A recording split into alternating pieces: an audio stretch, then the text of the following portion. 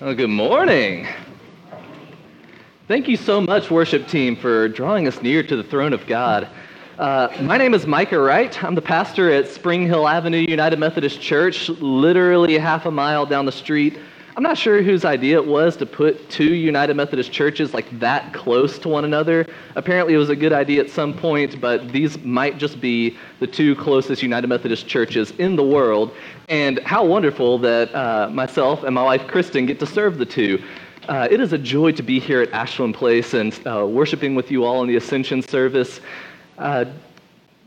As we come into the space and we start thinking about what it means to be neighboring, I just need to let you know about how awesome it is that we are neighboring churches, and also that Kristen and I get to be neighbors in neighboring churches together like this.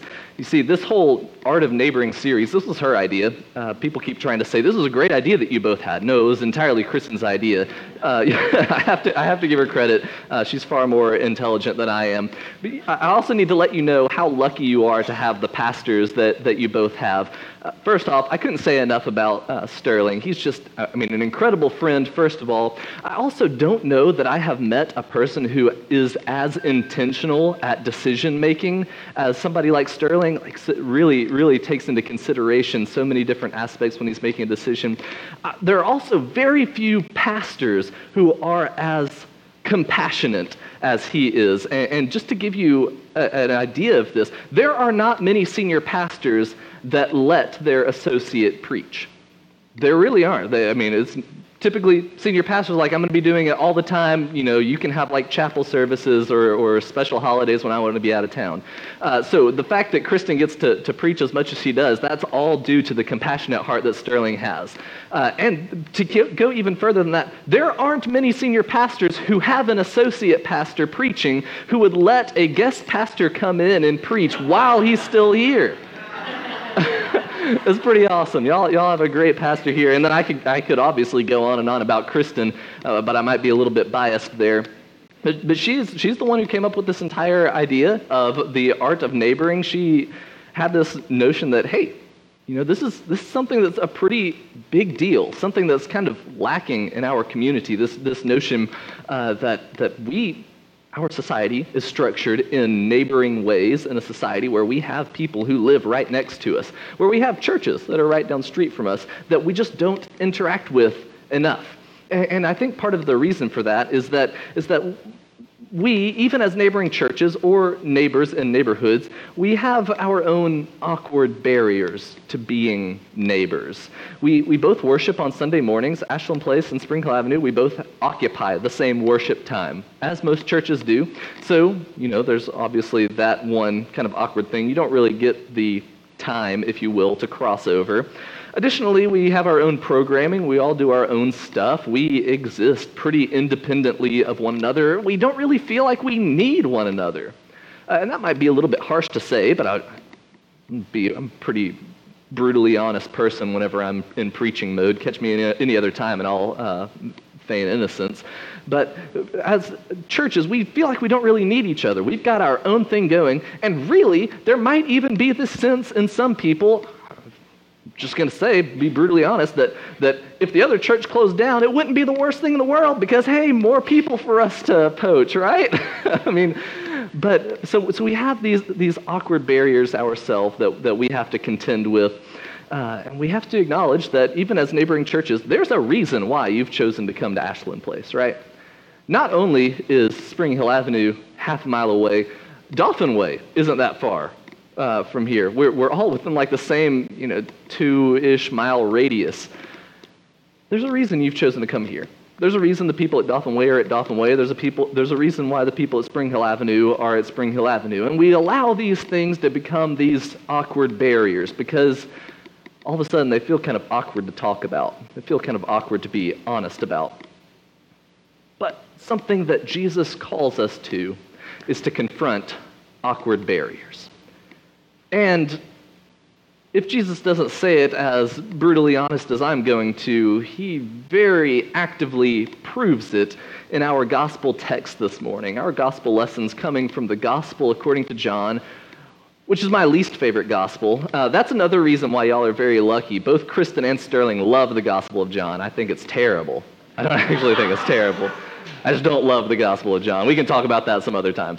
But we're looking at the Gospel according to John, chapter 4, and we're going to be looking at verses 5 through 18, then 25 through 30, and 39 through 40. This is just for timing's sake because it's a very long chunk of passage. But if you want to really dive into this, I invite you to read through the entire chapter 4. And if you really want to understand what's going on here, I invite you to read the entire Bible. Maybe that's a tall order, but it really utilizes that entire thing. So hear now the word of the Lord. So he, being Jesus, came to a Samaritan city called Sychar, near the plot of ground that Jacob had given to his son Joseph. Jacob's well was there, and Jesus, tired out by his journey, was sitting by the well. It was about noon. A Samaritan woman came to draw water, and Jesus said to her, "Give me a drink." His disciples had gone to the city to buy food. The Samaritan woman said to him, "How is it that you, a Jew, ask a drink of me, a woman of Samaria? Jews do not share things in common with Samaritans." Jesus answered her, "If you knew the gift of God and who it is that is saying to you, 'Give me a drink,' you would have asked him, and he would have given you living water."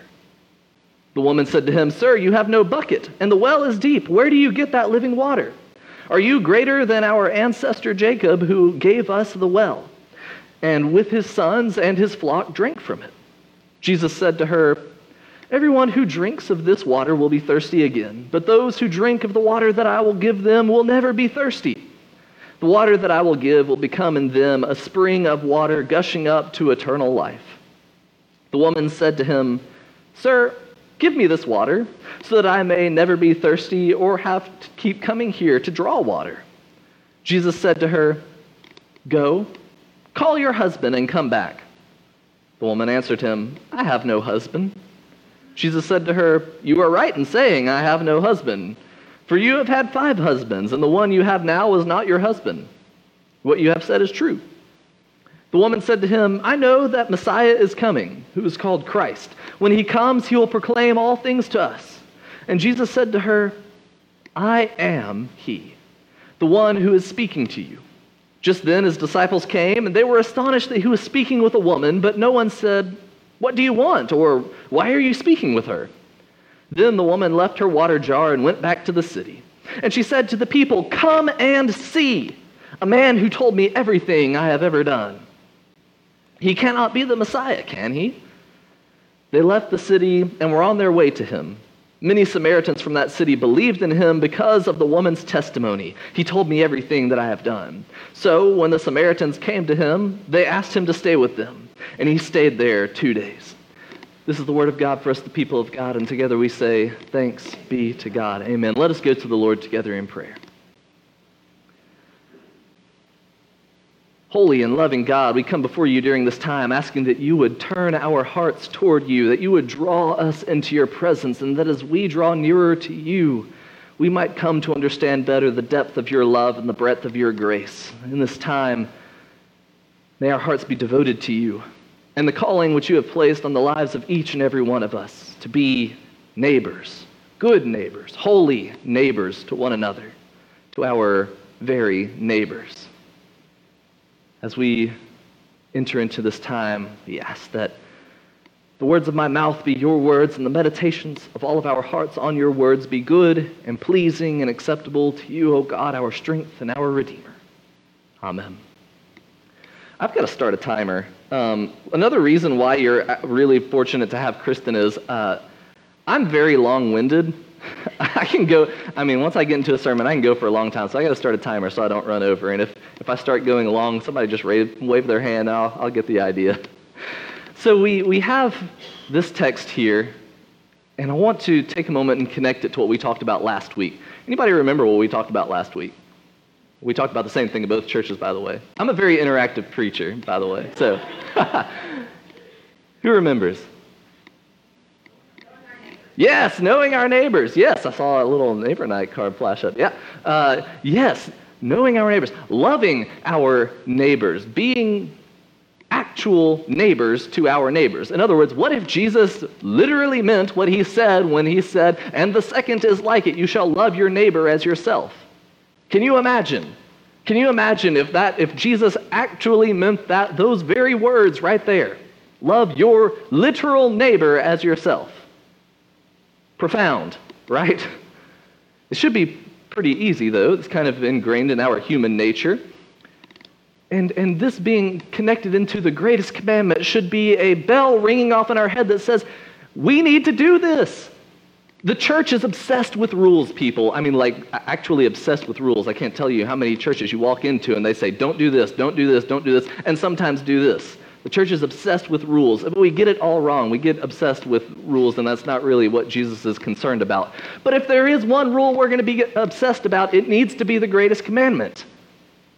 And while it may sound like there are two greatest commandments here, it's a linked commandment. The first is, you shall love the Lord your God with all your heart, with all your soul, and with all your might. And the second is like it. Not that the second is second to it, but the second is the same as. In other words, they mean the exact same thing. You shall love your neighbor as yourself. It's about love. And so as we start considering what it means to love our neighbor as ourself, I want us to think for just a moment that Jesus might actually have meant what he said. Crazy, right? And so we have, I didn't bring it up here with me, in your bulletin, you have a little block map in there, right? And we talked about this block map last week. And this is just a little exercise that we hope that you will continue to do throughout this Art of Neighboring series, and I don't know, take it with you for the rest of your life. Anytime you move, do this block map over again. No, please don't ask us to do that. This is a one-time thing. No, this is a lifelong practice, right? So we started talking about this block map, and I hope that you all have started to uncover more things about your neighbor, if at the very least learning their name. Y'all, there are still people on our street, even after we've started this exercise, we don't know their names yet. We're working on it. Fortunately, you've got time. But knowing their names, knowing something surface level about them, and then knowing something a little bit deeper about them, I hope that you will continue to take this block map practice with you. Continue to fill it out. Continue to find out as much as you can about the people that surround you for the majority of your life. Yes, the majority of your life. On average, people spend about 10 to 12 hours at their house every day. That's a majority of your life that you're spending in this one location here, and there are people immediately around you that you can connect with. It's so easy, but we make it so complicated because of all of these barriers. When Kristen and I first started filling out the block map, we found there was only one square we could actually fully cover, and I think she might have talked about this last week. And it's a family that lives almost directly across the street from us, the Spivey's, and they're just absolutely wonderful people. They moved in just a little bit before we moved into the parsonage there, but we kind of didn't have any intent to get to know our neighbors at the time. But we met them kind of the hard way. Kristen was out for a walk listening to a podcast, and all of a sudden, a very large, very gruesome-looking dog jumps a fence and starts chasing her down. Don't worry, she's telling the same story over there, so I feel like I can speak to her story a little bit here. This gruesome-looking dog starts chasing her down, and she just had, within weeks, another encounter with a dog that tried to eat our dog and her at the same time. It was a pretty freaky encounter. So a little bit of PTSD going on here in this moment, and she's panicking. At the same time, one of our neighbors runs out of their house and starts yelling, Cam, no, don't do that. Trying to chase their dog down. Turns out this dog is like the sweetest dog in the entire world, just is really physical and loving. Like really wants to be on top of you and licking your face and everything.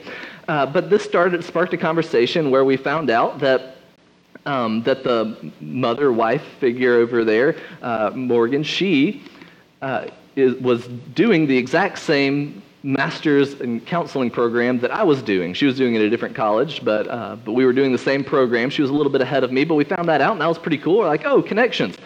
also found out that they were really involved in the church, and in fact, her husband, Matt, the father figure over there, he is a deacon in the church that they go to, which was really cool. They're really involved in it. And then we found out that their middle son, his name is Micah. I'm like, oh, wow. Like, have all these connections. And all of a sudden, we started developing this beautiful friendship. But y'all, it wouldn't have happened if a dog wouldn't have jumped the fence. That very fence that was supposed to be a barrier to us being neighbors. Fortunately, dogs understand that barriers are dumb.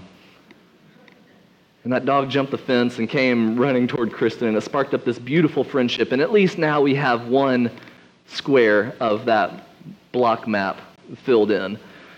There are millions of barriers that we put between ourselves and our neighbors for really no reason at all other than, I guess the best I could say is our comfort zone, which is laughable because when on earth has Jesus ever called us to be comfortable people? Anybody can quote that scripture? Yeah, it doesn't happen. It doesn't show up. But our comfort zone, that's what we prioritize. So we want to take a look now at our gospel text and dive into this a little bit deeper at how Jesus intentionally moves beyond comfort zones, okay? So Jesus has to go through Samaria to get back to Galilee. I don't know why they couldn't go around, whatever. They're going through Samaria, and Jesus gets pretty exhausted because he's fully human and fully God, but the whole fully human part takes over for a little bit, and he sits down beside a well, and he's thirsty, and the disciples go into town. I don't know why it takes 12 of them to go get a bite to eat, but they all go into town, and Jesus is left there at the well. And this Samaritan woman comes up, and I can imagine this was already pretty awkward for her as she's walking up and she sees this man sitting beside the well, and she's like, oh no. And she gets a little bit closer and she sees that he's a Jew, and she's thinking, this is about to be really bad for me. And I don't even have anybody to help me out here, protect me. I'm carrying this bucket on my own. It's already an awkward situation developing, but she gets to the well. And this is kind of a really beautiful location for this to happen, because the well is meant to be a gathering place for the community. The well is the place where the community gathers together for the exact same need, for the exact same purpose. This is one moment where each person in the community is humbled down to the exact same human status of, I need water, and this well is the only place to get it. And so we have this communal meeting place that Jesus and this Samaritan woman gather together, and even there are some really unnecessary barriers that still exist. And so you know what Jesus does in a very Jesus-like fashion? He starts pushing them down, flipping them over. It's imagine like the flipping over table scene that Jesus does. This is the same thing I'm thinking about with Jesus pushing down barriers here. And he does so on far too many levels. Anybody else would be horribly uncomfortable. I can't imagine why this woman stuck around as long as she did. But the very first barrier that Jesus breaks down is he goes into Samaria. Sure, it wasn't uncommon for people to cross through Samaria, but he stops there. Samaria, not a good place if you're a Jew. The Samaritans and the Jews hated each other. If you want to know a little bit more about why, go back and read the Old Testament. Yes, the entire Old Testament. It will help. And so Jews and Samaritans, they don't get along. We're going to cover this next week with the Good Samaritan as well, but it's just not a good picture. So already we have this uncomfortable line that's going on here. And Jesus starts talking to a Samaritan. That's insane. You even hear in her voice say, how is it that you, a Jew, ask of me, a woman of Samaria, for a drink? That doesn't happen. You can't do that. Don't you understand social cues? Haven't you been brought up as a good Jew? Stop talking to me. Like this is already a very clear line that you're crossing. Jesus says, I don't care. I'm here for you. So he's talking, enters into Samaria, starts talking to a Samaritan, starts talking to a woman from Samaria. Anybody catch her name? Yeah, she doesn't have a name in the text because women are insignificant by and large in Scripture. Oh, it wasn't up until, maybe 50 years ago that women gained any significance. Oh, wait, they're still fighting for significance. Very good. Jesus is already breaking through the glass ceiling here and is saying, you know what, I'm going to rise you up to status for just a minute. I'm going to talk to you. We're going to have this conversation, and I mean, this breaks all kinds of social barriers. If you've ever been to Israel before, if you haven't, I strongly recommend you go. But if you have, you probably went to the Wailing Wall, which is at the location of the old temple. And good Jews separate by gender. The men are on one side, and it's a much nicer, bigger side of the wall, and the women go to the other side, and it's a little bit smaller and a little bit dingier, but they stay separated. Women and men don't intermingle because it just gets weird if they do, right? You teach the same things on youth trips and stuff like that. Yeah. So he's talking to a woman from Samaria, in Samaria, and he asks her for a favor. He asks her for a favor. He puts her in a position of power. He says, you have something that I do not, and you can obtain it when I cannot. He asks her for a drink of water, and she is confused by this statement.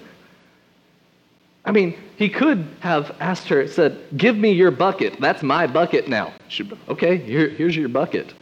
No, he puts her in a position of power and says, you have something that I do not.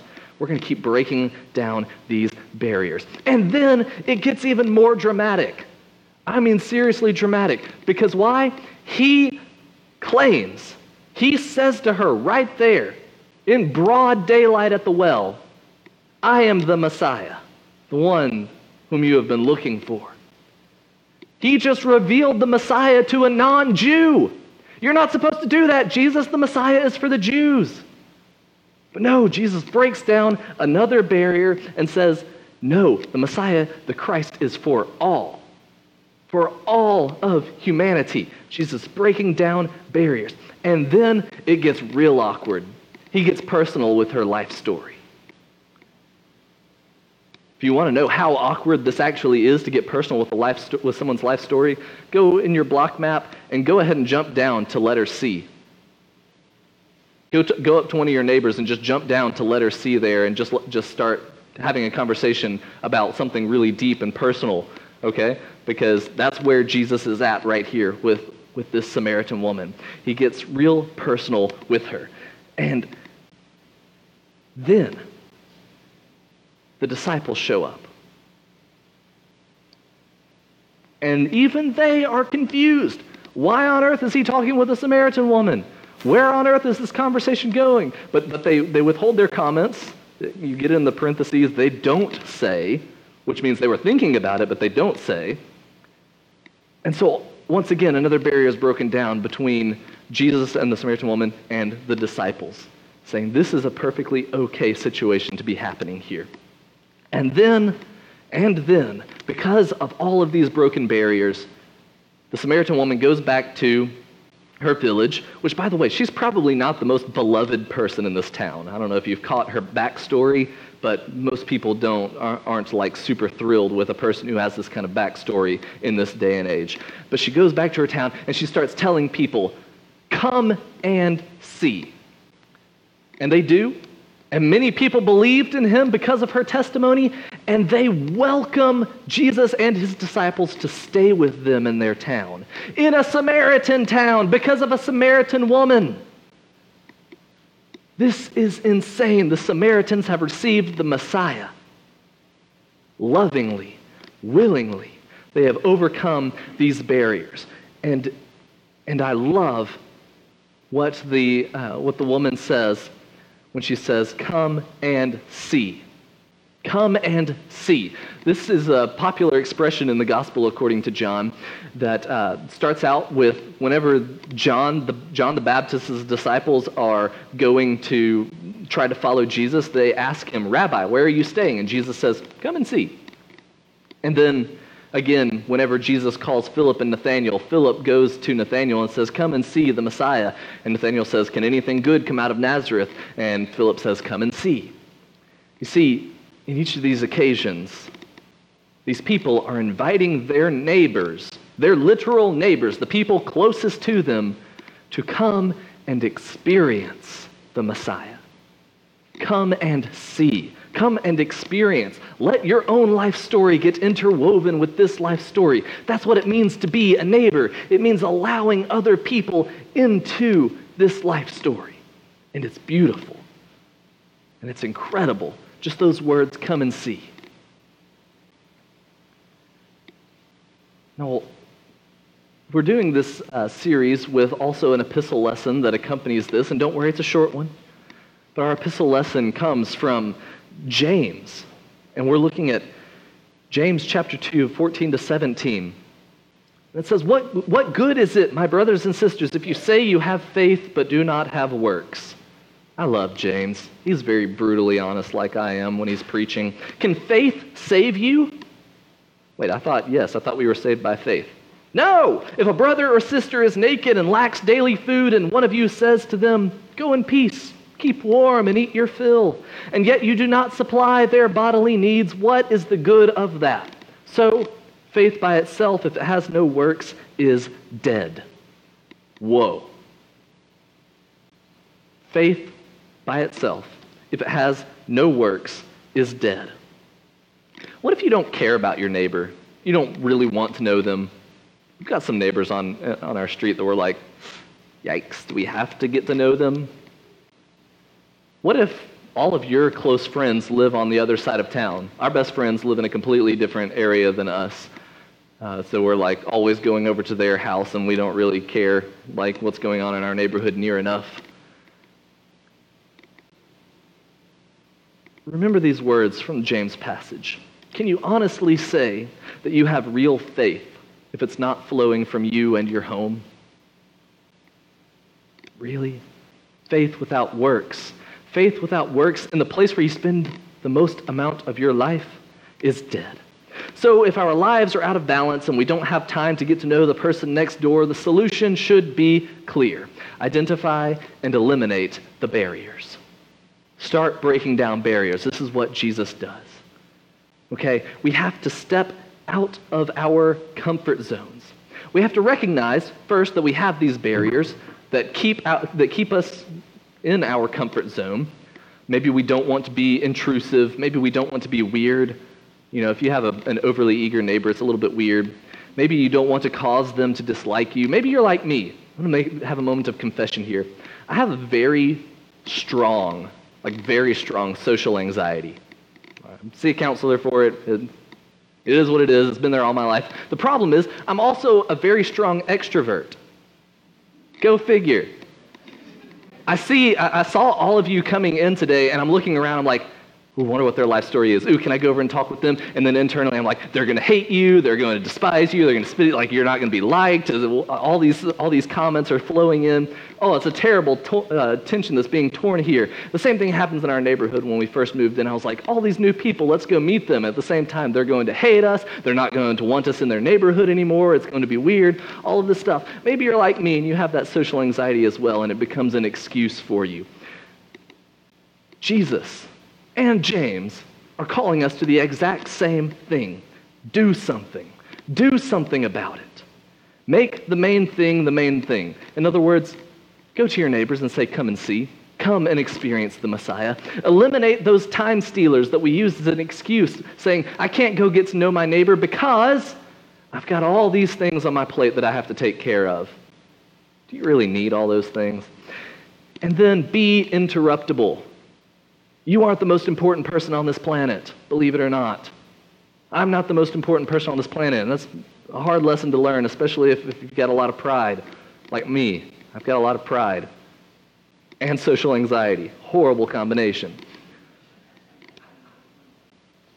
And so here's where I want to leave you this morning, with a challenge. A very simple one, just like last week. Last week your challenge was go ahead and fill out that block map. Go ahead and fill it out. And you've got these next couple of weeks to do that. This week's challenge, even easier. One of those people that you've started putting down on your block map, invite them to neighbor night. Go to their house. Knock on their door. and say, come and see the Messiah. Come and see what this is all about. Maybe there are people who already go to church. That's fine. That's whatever. We're not trying to convert people out here. We're not trying to convince people to go to one church or another. We just want to love on our neighbors. That's it. It's very low-key. It's very, safe. But that's my challenge for each of us this week. Invite a neighbor to neighbor night. Be awesome.